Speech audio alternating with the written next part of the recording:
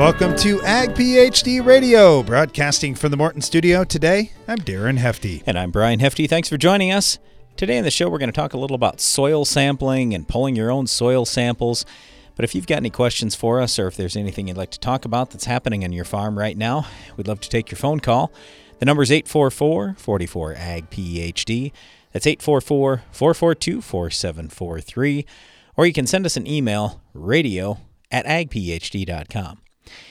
I'm just going to throw this out there. I don't think there's ever been a time in history when it's been more important to pull soil samples. And here's why I say that. Because fertilizer's at an all-time high price.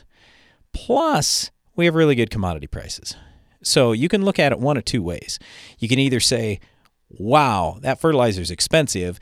I've got a lot of risk here. I better know what the heck I'm doing before I go spending a bunch of money that actually could hurt me rather than help me. Or you can look at the other side and say, you know what? I got the chance to hit the home run this year and make as much money as I've ever made in my farming career. But if I don't do things right, I'm not going to hit my targets. So I don't care how you want to look at it, but I'm just saying, if you don't know what's in that soil, it's really, really hard to maximize yield and profitability. Soil sampling hasn't gone, or I should say soil testing and what it costs to run a soil test, it really hasn't gone up. Like, look at everything else in the world. It just feels like it's sky high now, doesn't it? I don't care what you're talking about. It seems like almost everybody's expenses have gone way up. But to run a soil test basically costs about the same as it did 3 years ago. So I don't think that you're going to look at it and say, oh, man, it's way too expensive. Yeah, it costs a little bit of money, but the knowledge that you gain is just so valuable. And here's another reason that I think soil testing is more important than ever now. Because we, and by we I mean us as farmers, we have the ability to manage down to the acre level better than ever before. So I don't care if we're talking your spreader, your sprayer, your planter, whatever it is, you can manage down to the acre level. So the more soil tests you run, the more grids or zones or whatever it is you have in the field, the more you can kind of look at it as, oh, yeah, I might have a 160-acre field here, but in effect, I've got 160 little fields within that. And if you manage it as 160 little fields within that, you can really fine-tune this thing and try to get each one of those little grids or zones to be more productive, spend your money more wisely in those areas.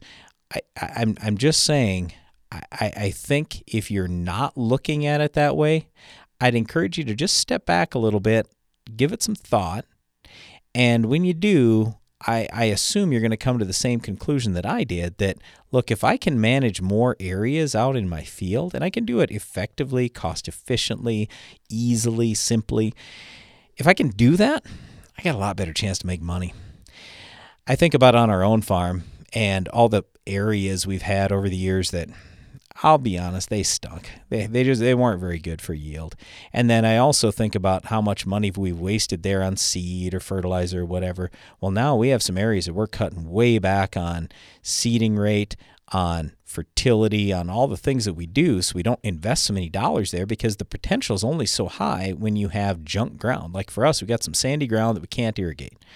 And it's in the middle of some of our heavy fields. So that makes it real challenging. Now, I will say we're gonna work on some spot irrigation things in the future. There's some technology coming there that I'm very interested in that we're going to be demoing next year. So we might have the chance to make some of those areas better in terms of rainfall. But until we get to that point, we just have to assume, hey, we're in a dry area. We know that we're not going to get the rain in that sand. We've got to cut back there. But then the other side of this thing is how we balance nutrients in the soil, because we have areas on our farm, and you probably do on yours as well, where there's lots of, I'll just throw out phosphorus, for example, but we don't have zinc or copper in ratio. And when we have situations like that, our yield goes down. Now, I'm not saying it's half or anything else, but our yield goes down. And all it takes is just a few dollars worth of zinc or copper in those areas. Well, if we knew where those areas were, and if we had some kind of equipment that could put the zinc and copper there, we're a lot better off. Well, guess what? We have all those things now.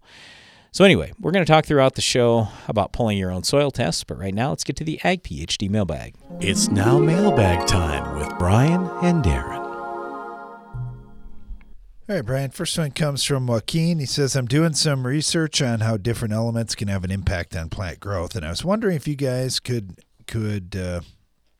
let me know what would be considered a high amount of calcium per square meter for radishes and why. What levels of calcium do you like to see in the soil? Okay, I'm going to apologize up front because I don't know the metric system as well as I should. So per square meter, I can't tell you, but we can talk about it on a per acre basis. Well, and go from it's there. tough because parts per million, it varies so much. Now, if you have very light sand, you aren't going to need near as much as you're going to need if you got very heavy clay. True. Okay, so let's forget about the parts per million or pounds per acre for the moment. Let's just focus on the base saturation test in your soil. And what that is, it's showing the level of calcium versus 4 other nutrients.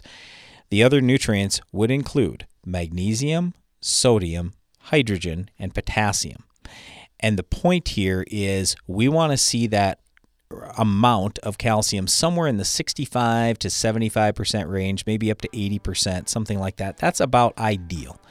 Okay, so when we talk sandy ground, then, well, I guess I don't care what kind of soil you have, what your soil type is, but you want to have that ratio in general. That, for the most part, means you have pretty good soil porosity, you have enough calcium there, hopefully, to feed your crop and all that kind of thing. In the light ground, it's going to be a lot fewer parts per million. The heavy ground, it's going to be a lot more parts per million, to Darren's point. Well, stay tuned. We'll talk a little about soil testing right after this.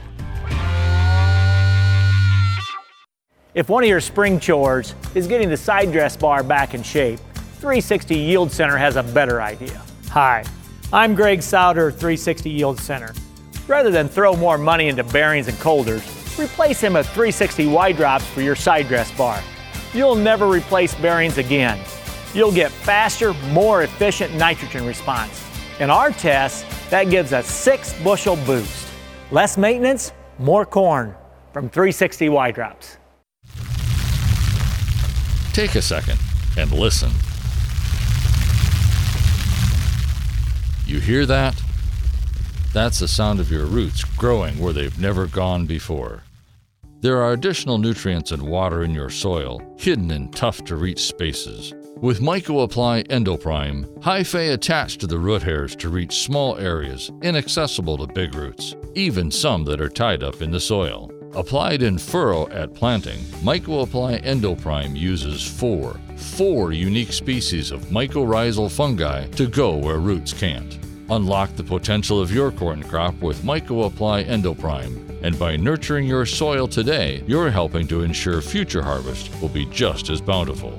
For more information, talk to your local retailer or visit valent.com/endoprime. Always read and follow label instructions. Fight today's resistant weeds and prevent those of tomorrow. University trials and grower use proves that adding Tough 5EC to the post-tank mix significantly improves the control of resistant weeds, such as palmer amaranth, water hemp, and kochia. Tough 5EC is a selective, contact herbicide that synergizes with HPPD inhibitors and enhances atrazine with fast results. Tough 5EC is in stock and ready to ship. Ask your local retailer about Tough 5EC or visit belchamusa.com. Always read and follow label instructions.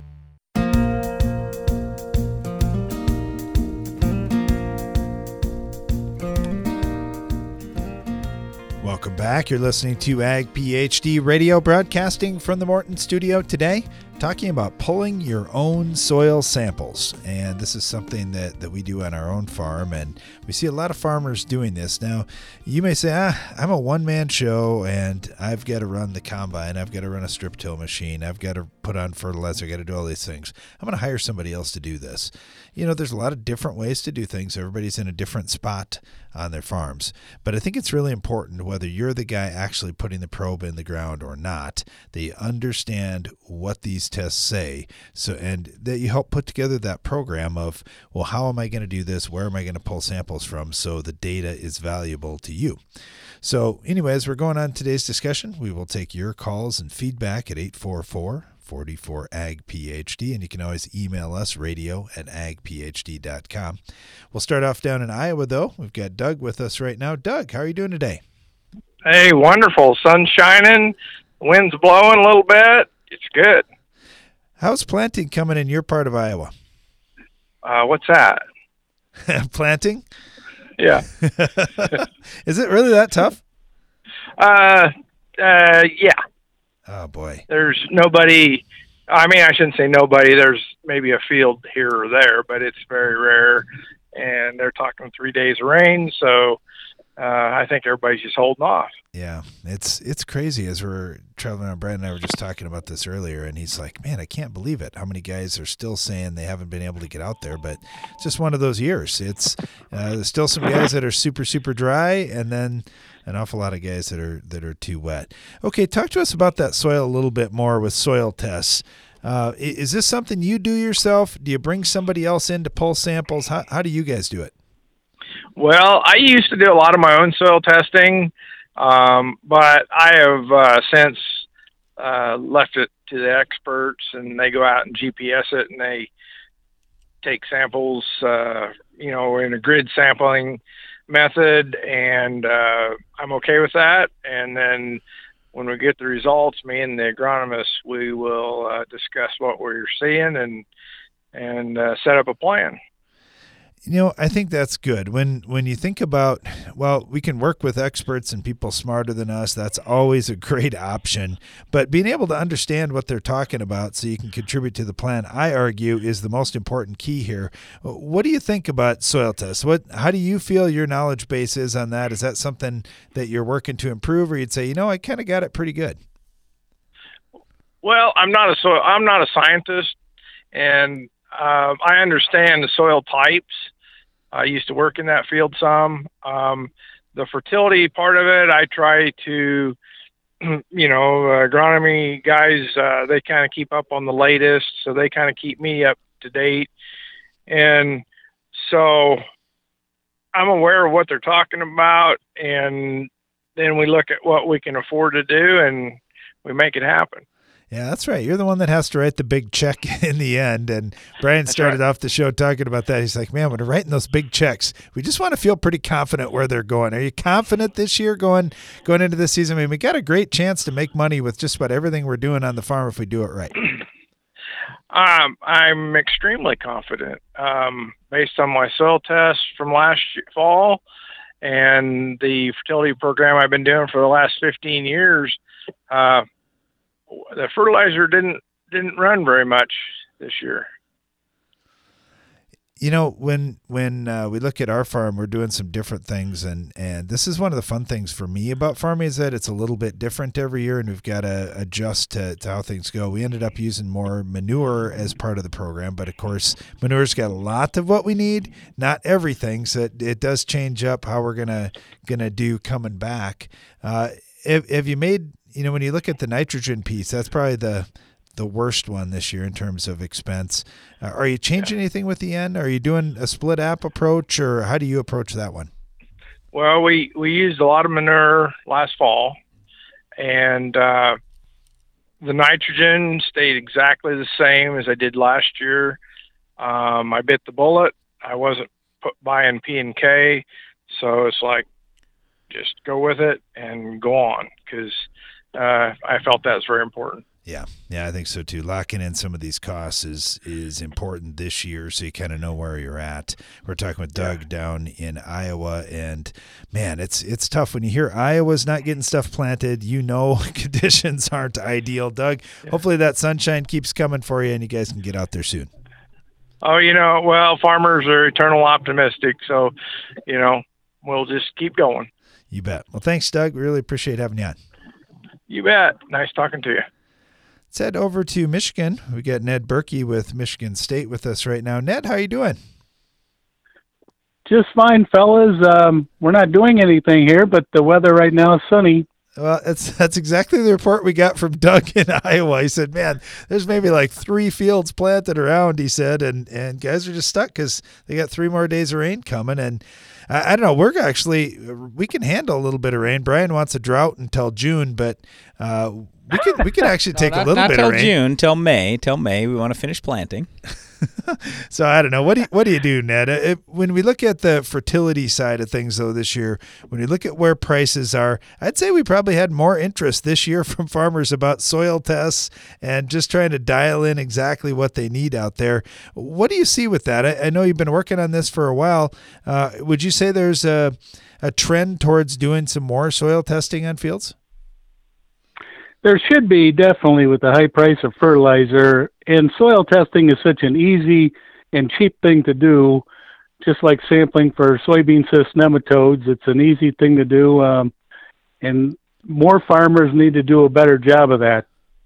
In the 14 years I ran a soybean yield contest in Michigan, one of the questions I would ask the guys is, did the contest field have a current soil test? And I didn't define what I meant by the word current, but the top group obviously was about 100% at a current soil test.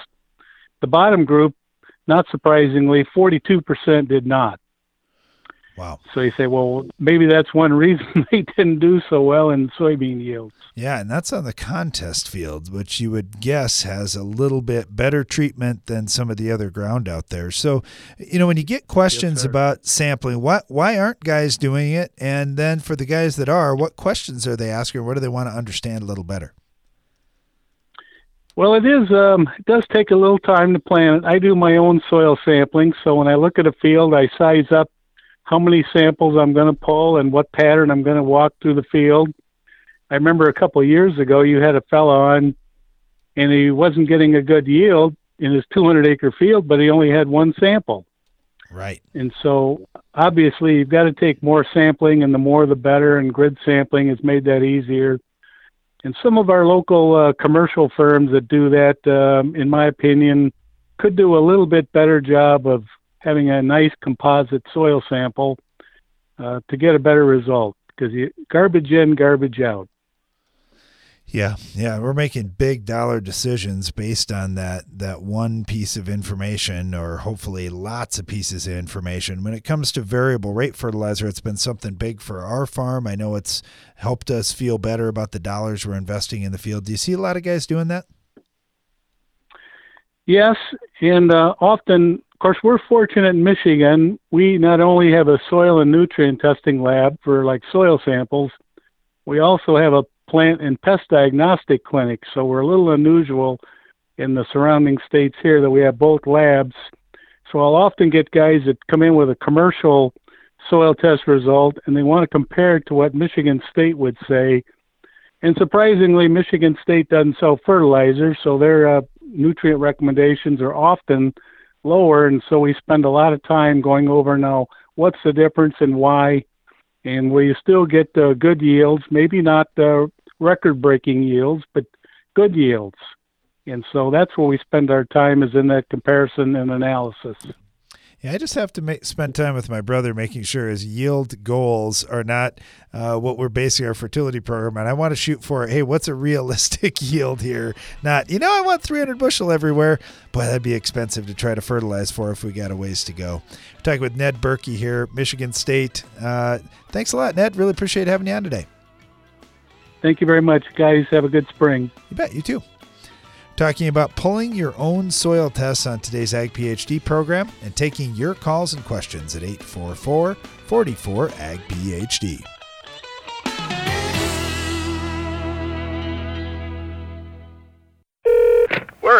what can we do for you? Yeah, I'm looking for some nitrogen. All right, we're running low and it's awful pricey, but let me check. Hold. The answer to low supply and high prices for nitrogen is Envita, a microbe with systemic nitrogen fixation. Envita works throughout the foliage and roots, providing a right place, right time source of nitrogen to maximize yield in corn, wheat, and soybeans. Yeah, we're all out, but... You know what? I'll take some of that Envita. That's what I was going to recommend. Book your Envita while supplies last. Farmers everywhere are discovering the benefits of the Germinator closing system from Farm Shop MFG. Dick from Iowa says, in every case, our germination rate and stand was better than expected. When digging behind the planter, we always found the total destruction of the furrow sidewall and ideal seed-to-soil contact. See more farmer stories and order your germinators for spring delivery today at farmshopmfg.com. Come to the Ag PhD Scouting and Scholarships event this summer. Here at Ag PhD, we're always looking for ways to support and encourage folks entering the ag industry. That's why we're devoting a full day, Saturday, June 25th, to the free Ag PhD Scouting and Scholarships event. Though this day is geared towards high school and college students as well as young farmers, anyone with a desire to learn more about agronomy is more than welcome. Our hands-on sessions in the field will include a comprehensive guide to scouting, ways to improve soil and crop health, the role of natural microbes in farming, and how to best collect and manage on-farm data. Plus, we're giving away tens of thousands of dollars in scholarships to eligible attendees. So whether you're a college student or just want some good agronomy information, this is one event you won't want to miss. It's the Ag PhD Scouting and Scholarships Day, Saturday, June 25th on the Hefty Farm near Baltic, South Dakota. Learn more and register at agphd.com.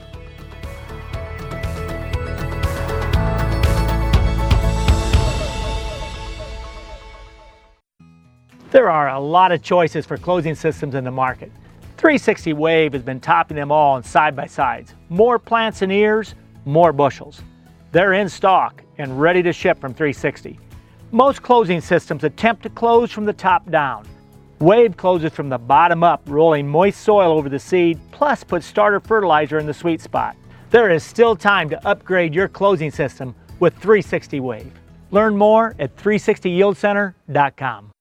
Weather or not, relentless control is what you get with Anthem Max Herbicide from FMC.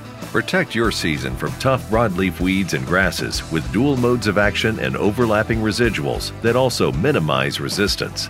With an easy-to-take mix formulation and wide application window, Anthem Max Herbicide is ready when you are. Visit your FMC retailer or ag.fmc.com to learn more. Always read and follow all label directions.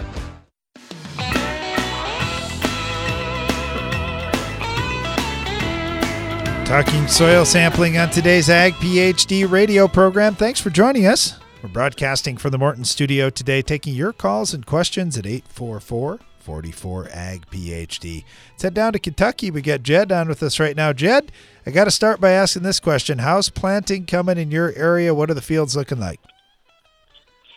Planting, what's that? I don't know what you're talking about yet. We'd have to run a day, but been pretty wet down here so far. Not a lot of planters have rode yet, and I might get a window here today and into Saturday, but then it looks like it'll be cut off again. So pretty bleak here.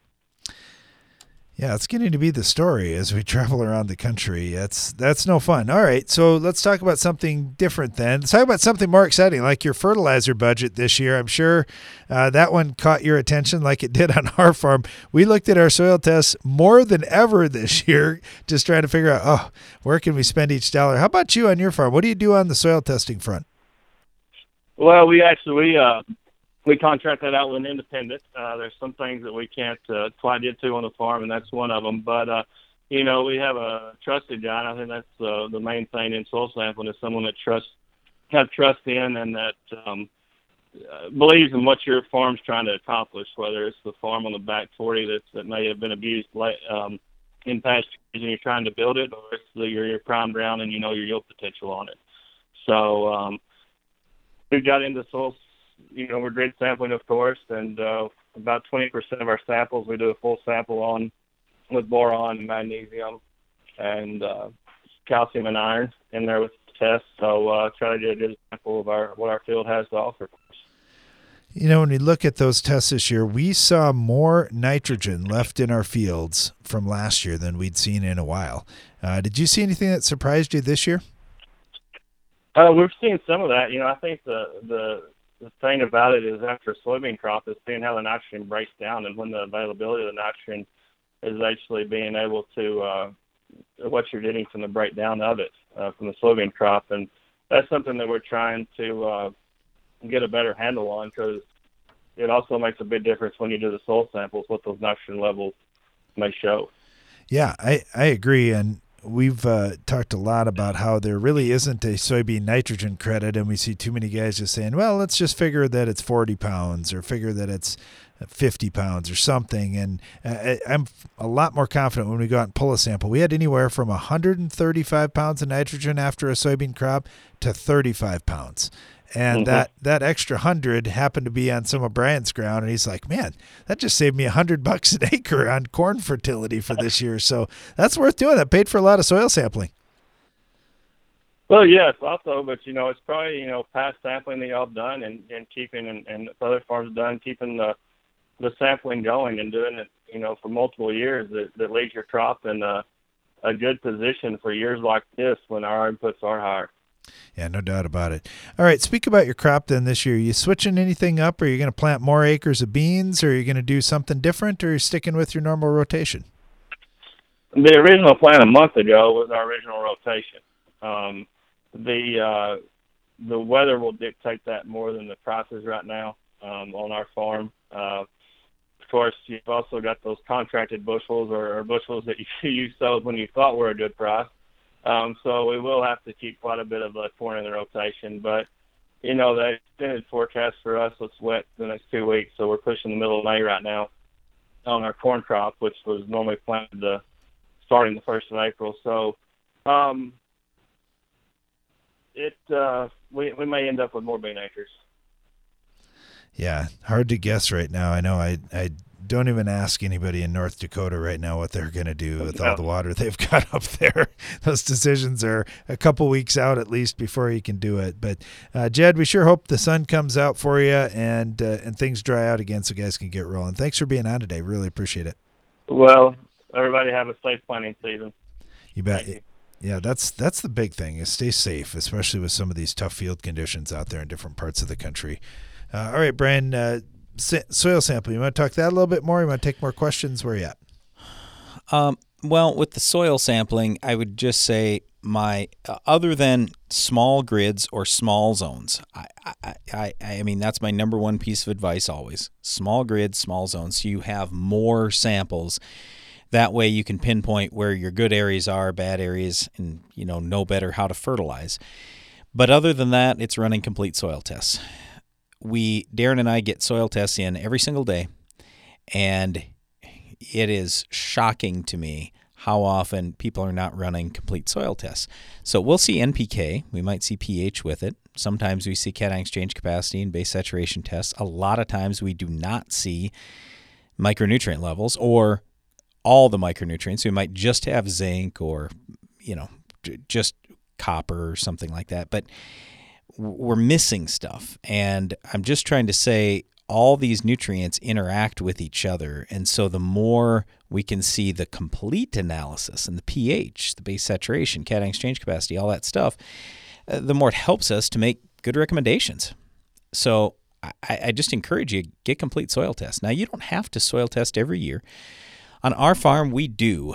And part of it is the research side. So keep in mind, a lot of people ask us, well, what do you guys do on your farm? Well, we go over the top for many of these things because of the work that we do here at Ag PhD. And we want to know, all right, how responsive are these different nutrients and how much are things changing each year and all that. So it's more than what you would need, in my opinion, on the average farm. But every 2 to 4 years, we would certainly encourage you, pull soil tests. The more data you have, the smarter you're going to look. The better decisions you can make. And it's just, like I was saying earlier in the show, so important when fertilizer is this expensive. All right, other than that, in terms of the actual pulling of the soil cores, here's my other big piece of advice, because we see this done a lot of different ways, and here's the way I would suggest you do it. okay? We want you to pick GPS points. I don't care if you're running zones or grids. It doesn't matter. You need to pick a GPS point within that grid or within that zone, okay? And I don't care if you're working with somebody else who's doing your soil test. This is the way soil testing needs to be done, and I'll explain here more in a minute. But when you have that GPS point, you drive up to that point, and then we would encourage you, get out of whatever vehicle you're in, pull 2 to 3 soil cores on each side of the vehicle. So 4 sides to a vehicle, that means 8 to 12 cores. You dump it all in a sample bucket, dump it in the bag, and you go, you're done. The lab can mix the soil up, or at least most labs will. Just talk to them, make sure you know, otherwise you may have to mix it up. But the one we work with, they mix it up, so it doesn't matter. We can be quick. Okay, and when you're doing the soil sampling, 2 main things. If you're doing it by hand, and there's nothing wrong with that. We're great with it. If you want to use a manual or a hand soil probe, that's just fine. Anybody can do this. The 2 key things are, make sure, number 1, you have the probe straight up and down. That way you get a representative sample. And number 2, you want to make sure you go to the same depth all the time, because again, we just want a representative sample. So make a mark on we use a grinder and make a mark on ours. On our soil probe, just make a mark on your soil probe, always go to that same depth. So whatever you're pulling, 4-inch, 6-inch, 8-inch, 12-inch, whatever cores you're doing, it's always the same. You want to be consistent. Okay, now let's come back to why I want you going to a certain GPS point. Number 1 is repeatability. So if you want to go back to that same spot 2 years from now, 20 years from now, 200 years from now, you can. The next thing, and what's more important in my opinion than repeatability, is I want to match up my yield data with my soil test data. This is not that difficult to do, but if you don't have a GPS point, you cannot do this. So with that GPS point, we now know at that point what the soil test levels are. You also, from your yield monitor and your combine, will know what the yield is in that exact point. You start matching those up, and now all of a sudden you can create charts. That's what we did on our farm, and it's showing us things like the first year that we did this a few years ago. It was pretty dramatic. Our highest yields all came from where our best potassium levels were at. So then I don't have to listen to any other expert. I don't have to be super smart, anything. I can see the chart, and it's basically telling me, hey, dummy, put more potassium on. Potassium pays. And I can literally run the numbers even to say how much could I afford on potassium based on my yield. So anyway, super important stuff, and we're going to get back to the Ag PhD mailbag next.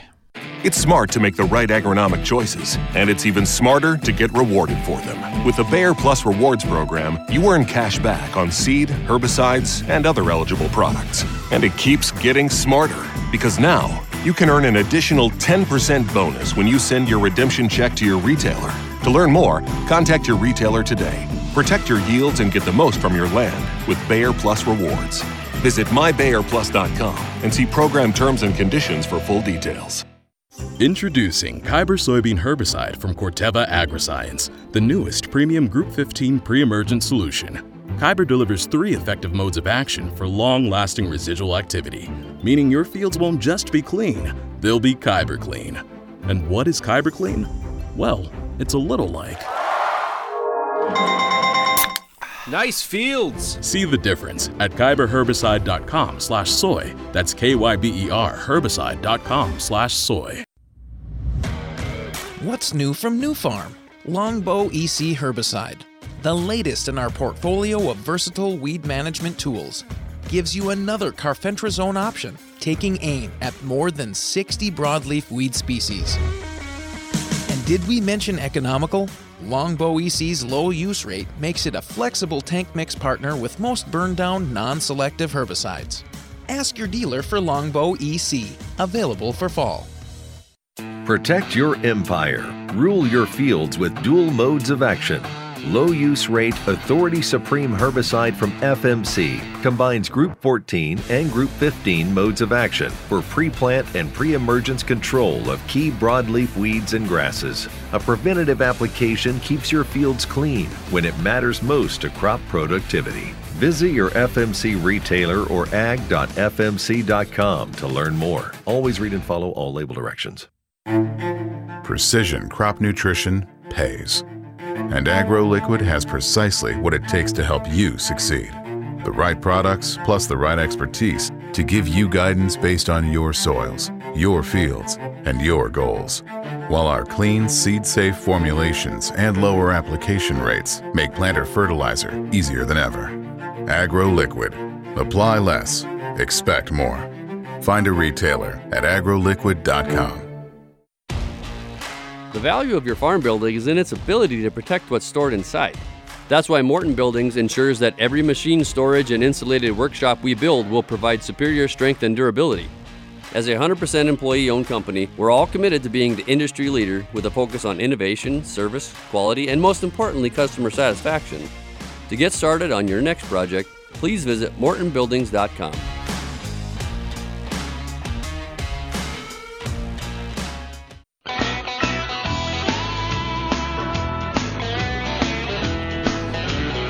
Welcome back. You're listening to Ag PhD Radio. We're broadcasting from the Morton studio today, talking about soil sampling. Surprise, surprise, but it's a huge deal on the farm when you think about the budget that you're going to have, not just this year, but look at the next 10 years, how much you're going to invest in fertility on your farm. Then think about new farms that you pick up. How do you turn them around? How do you get them to be productive right away? Well, one of the best things you can do is pull good soil samples out there and get moving on building things up fertility-wise and making up for any shortfalls that it's got. So we'll talk more about that as we go on. I'm sure we get some more soils questions. Well, in fact, let's take this one first. This is from Bill, and he said wants to ask a question about gypsum and the calcium-magnesium ratio. So he said went to the Ag PhD Soil Clinic, also went to Neil Kinsey's Soil Clinic that you hosted, and are working to correct some of our calcium to magnesium ratios in some fields. Now, lime in our area of southern Wisconsin has a lot of magnesium in it, so we've got some dolomitic lime over here. Our soil tests, just round numbers here from this fall after harvest, before fertilizer application, look like this. Our CEC is around 16. Our pH is low 6s, around 6.2 average. Organic matter 4%. Our calcium's at 65, but our mag is at 30, and our potassium is at 4%. And then he's got some parts per million here on some different things. But so in a 16 CEC soil, it's going to create some stuff. Okay, so first of all, the lab isn't properly reporting what you got. And I can tell you that because if your soil pH is at 6.2, hydrogen should be about 11 or 12, something like that. Well, you just said 65, 30, 4. Well, that's 99. So that leaves 1% for hydrogen, so I know it's wrong. So I would send that in to somebody else. And, all right, so there's those soil test numbers. And so I know it's wrong. The question is, if we want to build calcium and take away magnesium, but I look at a couple things. We got to have good drainage if we're going to get magnesium percentage to go down, and we've got to use a lot of sulfur. We don't have hardly any sulfur in that ground. I could almost, let's see, I could maybe run the calculations. I don't have time right now, but anyway, all I know is your numbers are wrong. So I'll tell you what, let's come back to this question during the next break. I'll try to run the numbers here because he gave us parts per million on calcium, magnesium, potassium, and let's see. Yeah, I'll hopefully be able to figure this out for you a little bit closer. But I know 65 and 30 is not correct. Okay, I've got a herbicide question. This one comes from Brad, who said, here in the mid-Atlantic, it's been a little cool. I'm wondering what's cool for you guys, because my question is around using 4 ounces of Authority XL, 4 ounces of Metribuzin, and a half pound of glyphosate and AIM. I've got 6 to 10 inch tall resistant ragweed. How much AIM would it take to take out 6 to 10 inch tall Roundup resistant ragweed if I've got 4 ounces of Metribuzin, 4 ounces of Authority XL going with that? Temperatures will be 60 degrees plus, and I plan to add MSO and other additives to make the tank mix work. All right, my first concern is, as soon as I heard Authority XL, it was hard for me to listen to anything else because I just worry about the Authority XL. It's got lots of Classic in there. So I hope you know how much Classic that is. It's 4 times higher than I would even dream about using. So if you have a high pH spot, any high pH spot, your corn next year's dead. So I wouldn't use that. And the Classic, what weed was it you were trying to kill? Sorry. He has 6 to 10 inch tall Roundup resistant ragweed. Yeah, okay. Anyway, yeah, the Classic, it might help you. You might luck out on the ragweed.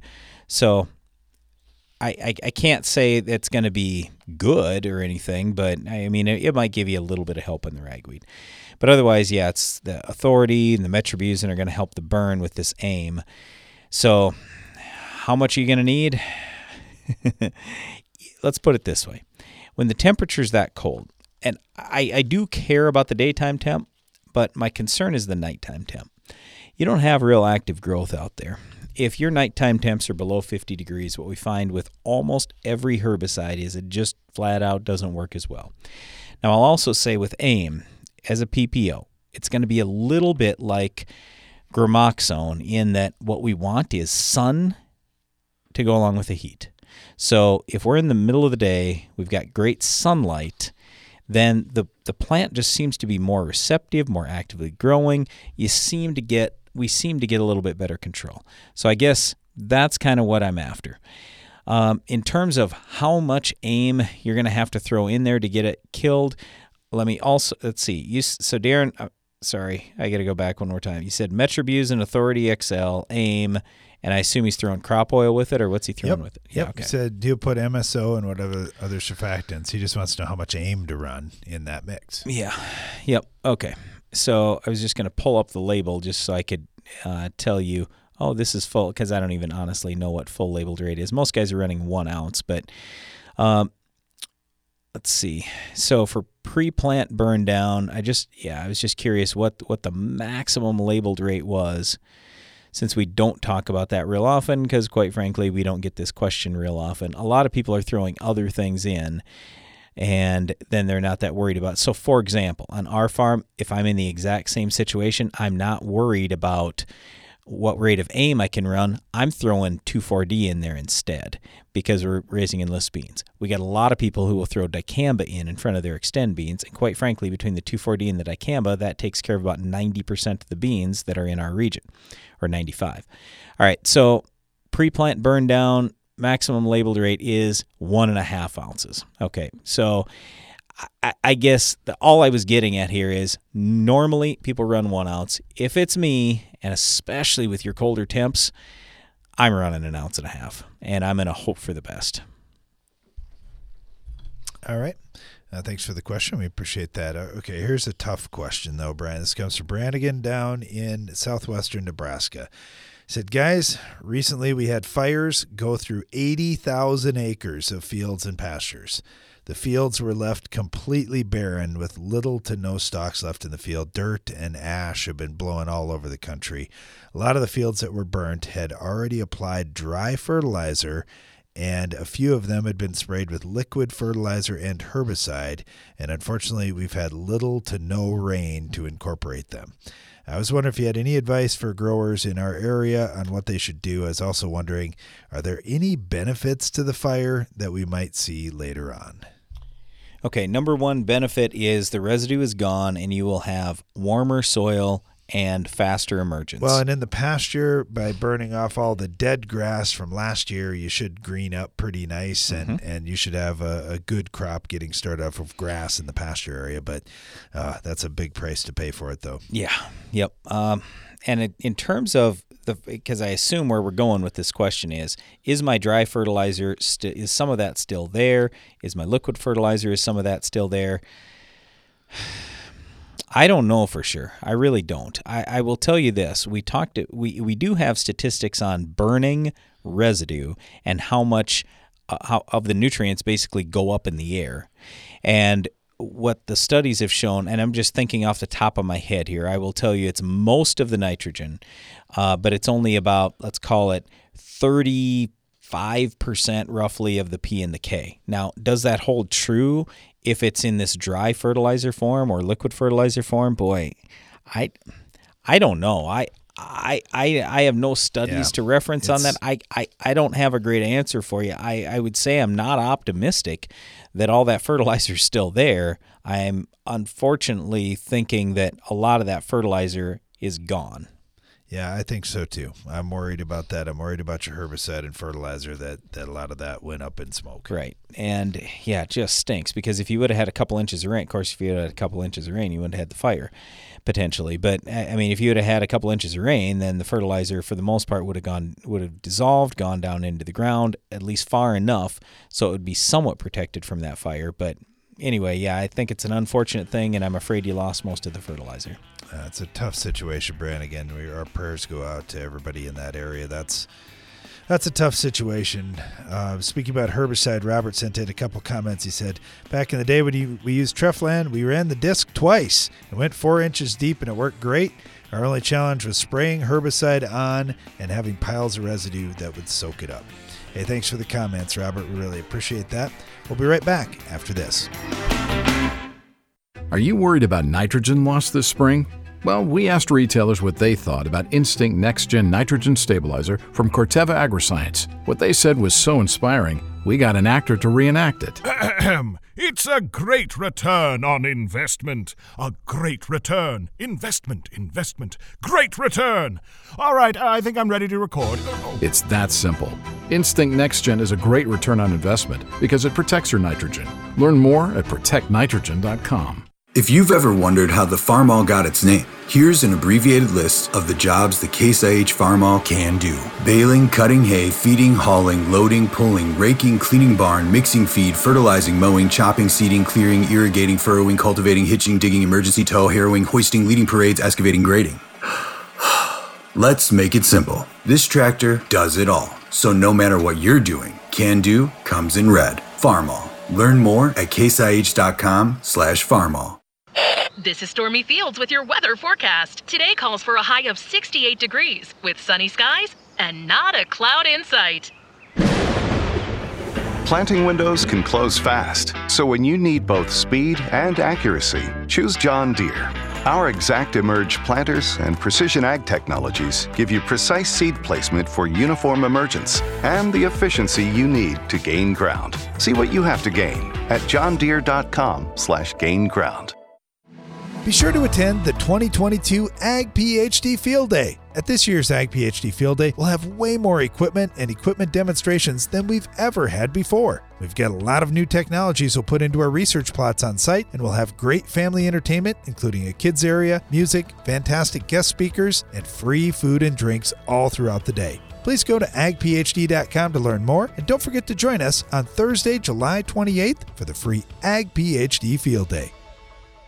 Revitec fungicide from BASF has been specifically developed for the selective soybean grower who doesn't compromise. If you think good is good enough, if you're okay with just achieving rather than overachieving, if average is your goal, this is not the fungicide for you. Revitec fungicide, brand new chemistry, 3 no-excuse modes of action, 0 modes of compromise. Sounds like the fungicide for you. Revitec fungicide from BASF. That's smart. Always read and follow label directions. Here at Farm Shop MFG, we keep hearing from folks who've tried our germinators. DeVern in Missouri says, after seeing our harvest results, I'm an enthusiastic supporter of the Farm Shop MFG Germinator Closing Wheel. See what others are saying at farmshopmfg.com. Boost your productivity and profitability with Soil Warrior from Environmental Tillage Systems. Improve fertilizer efficiency and your yield potential in just one strip till pass. Now that's ROI. Contact us today at soilwarrior.com.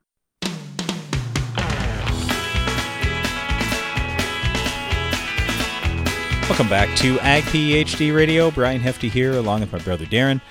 We're live in the Morton studio today. We've been talking about pulling your own soil tests, but we are also taking your calls and questions. If you've got a question for us, the number is 844-44-AG-PHD, or you can email us radio@agphd.com.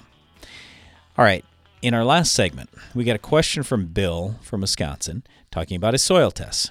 And what he said is, I've got calcium of 65%, magnesium 30%, potassium 4%, and my cation exchange capacity is 16, my soil pH is 6.2. And I said, well, those numbers aren't right. Because that already you got 99% there, and at a 6.2 pH, you should have about 11 or 12 on a hydrogen score in your base saturation percentage. Unfortunately, some labs represent base saturation without putting hydrogen in there. And so because they do it that way, then they're saying, oh, well, these 4 numbers add up to 100. Well, that's not how we do it. We do all 5 numbers, and the standard in the industry is all 5 numbers, including hydrogen. So when we're talking, and I'm not saying you can't use what they sent or what they had for a result, but I'm just saying it's not going to correlate to what we talk about for percentages. So I ran the math real quick. We put together a calculator a few years ago for one of our Ag PhD soils clinics, and so anybody can, if you give me the figures, I can punch it in. So I just put in what you had for parts per million, because thankfully you sent me the parts per million numbers. The only number you didn't give me was sodium, and I just estimated that. Because, well, anyway, the point here is when I ran the math, it's about 59% calcium and 26% magnesium and 3.4% potassium. So that sounds much more like it. So if it's me on that ground and I say, hey, I'm concerned about this calcium or calcium-magnesium ratio, I'm going to first tell you, my priority on our farm is, number 1, soil pH. At a 6.2, I'm not adjusting your pH. Number 2 is I'm going to start looking at NPK. And then I'm going to go to the secondary nutrients. Then I'm going to go to the micronutrients. The very last thing I'm like super concerned about is magnesium along with the calcium. So I'm just trying to tell you here, I'd fix everything else on my farm, and then I'd worry a lot about the calcium-magnesium ratio. But that said, your potassium's low, and you got 210 parts per million, which isn't terrible, but you're only at 3.4% base saturation K, so I'd put a little more K out there, and if you want to use some gypsum, that's perfectly fine, because I'm going to assume in a 16 CEC soil, it's not holding your sulfur very well, as evidenced by what you sent us is you only had 5 parts per million of sulfur. So if you use some gypsum every year, that's a real good way to get the sulfur, and then you're putting on a little bit more calcium, bumping your calcium number because it is a little low. It's 59%. We'd like to see that 65 or more. The magnesium's a little high, 26. We'd like to see that down to 20% or even less. So it's not terrible, though. You can raise a good crop with this. With that calcium and magnesium that you have in your soil, you can raise a good crop. That's what I'm trying to tell you here. Just look at all your other nutrients. Look at everything else you got to do. So don't neglect the secondary nutrients, the micronutrients, and obviously make sure you have enough NPK. All right, Brian, got a pile of soil tests. We asked for tests, we get tests. These come from Mark over in Wisconsin. He said got some really variable ground here, got some low CECs, got some higher CECs in other areas, got magnesium in some areas that's really high, like in the mid to upper 20s, got some that's really low as 6%. What are your thoughts on these samples? Okay, well, you just looked at all these and you made some notes. I got through a few of them. Well, I got through a few of them. Well, I didn't get through all of them. First of all, they put the base saturation on the back of the page, and I was commenting to Brian. I said, "Man, I think that sometimes we look at these tests and you say, oh man, it's so inconvenient, and you can't find all the numbers that you want that I don't even want to do tests." But this one, it's on a whole separate page with the base saturation. So the calcium is in the low to mid 60s, but the mag is in the upper 20s. Potassium in the 4 to 7% range. So we see where we want to focus. It's not on potassium. We're doing okay there, and we have some calcium, but you could raise it a little bit more if you want to. But I look at the lime recommendation when you have a pH. Some parts of the field 7, others 5.8 to 6.2. I don't think I'm spending the money on lime. I think I'm worried about other things more than that. For sure. But the biggest thing that, as I look at this here, when the cation exchange capacity is in the 2 to 6 range, that means we're dealing with pure sand. It's going to hold almost no nutrients other than obviously phosphorus, zinc, copper. It'll hold those fairly well. But as I say that, I don't even have copper on the test, so that's one of the things that I would like to know. But even potassium in a soil like that, if you're getting a fair amount of rain, it's going to be somewhat leachable. So we have to be thinking about every single year, we got to be putting fertility out, and with the things that are real leachable. Yeah, like boron, sulfur, there's none of it left. Right, nor should there be. So nitrate, sulfate, boron, I mean, they're leachable, very leachable. And again, even potassium in this kind of soil is going to be somewhat leachable. So mid-season, I might be putting some more potassium on. And for the nitrogen, sulfur, and boron, I hate to say it, but I'm probably putting those things on 4, 5, 6 times. So is this irrigated? I don't have any comment about that. I have no idea. Yeah, if it's irrigated, well, I mean, then that makes it pretty easy. You can throw some nutrients on every single time you go across with the pivot. But if it's not, then you got to be doing a lot of praying for rain. I'd say that number one in the sand. But yeah, I mean, it looks to us like you need just about everything here. So we would tell you too, with the base saturation thing, when we talk about that a lot on the show, it gets a little misleading when you see, I got 4% base saturation K, I'm good. That's what the guys talk about all the time. Yes, we do in heavy soils. In pure sand like this, you got to have the 4% base saturation K, but you also have to have a certain amount of parts per million. And the reason why that is, light soil won't hold much of anything. So it's not going to hold a lot of calcium or magnesium and all these other nutrients that are in that base saturation. So your ratio of potassium is going to look pretty good. But the problem is you don't have enough potassium there to raise a decent crop. So you've got to be adding potassium every single year. It's just a little different than the heavy soils that we typically deal with here in the Western Corn Belt. Yep, no doubt about that. If you got more specific questions on any of those soil tests, Mark, just let us know, and we'd be happy to answer them.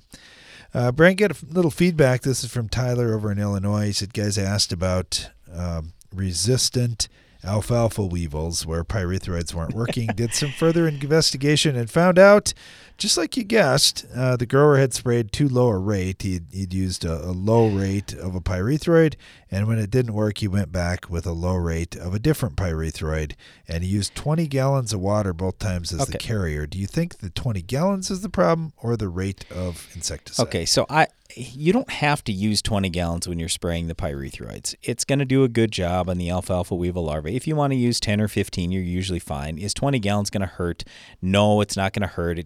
There will be a little more that ends up on the soil surface rather than on the plants, but it's no real big deal. So that wasn't the culprit. The problem was the half rate was used twice. And I mean, we've said this for years. It's like pyrethroids are so cheap. By cutting the rate in half, the guy saved $1. $1.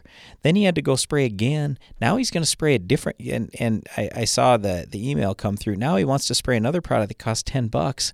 It's like, oh my goodness. We wasted 2 application fees. We wasted a second shot of the pyrethroid. Well, I guess really not, because that all should have gone in one shot rather than 2. And now we're going to spend $10 to kill alfalfa weevil larvae that I can kill with no problem with a $2 pyrethroid. I don't see it. But, I mean, this is just a good lesson. There are certain bugs, there's certain weeds, there's certain diseases. You have to run the full rate. And with alfalfa weevil larvae, that's the case. There were guys that used to cheat the rate a little bit, and they'd run about an 80% rate, and they would do okay. But even that, it's like, why are we doing that? You're going to save $1. So just make sure next time you use the full rate, and there's no point in wasting your money on these $10 treatments. Just go out there with the full rate of a cheap pyrethroid. It's going to work just fine. I've never in my entire life seen it not work just fine, but you got to use the right rate. All right, thanks for the follow-up. We appreciate that, Tyler. And yeah, for everybody out there as we get going this season, don't cut rates. We got a great opportunity to make money. We just got to make sure weeds, insects, and diseases hey, you can cut rates on certain things. Sometimes we'll tell you, hey, you can use a lower rate, but on that one in particular, you can't. Well, thanks for listening to our show today, and be sure to join us again each weekday for more Ag PhD Radio.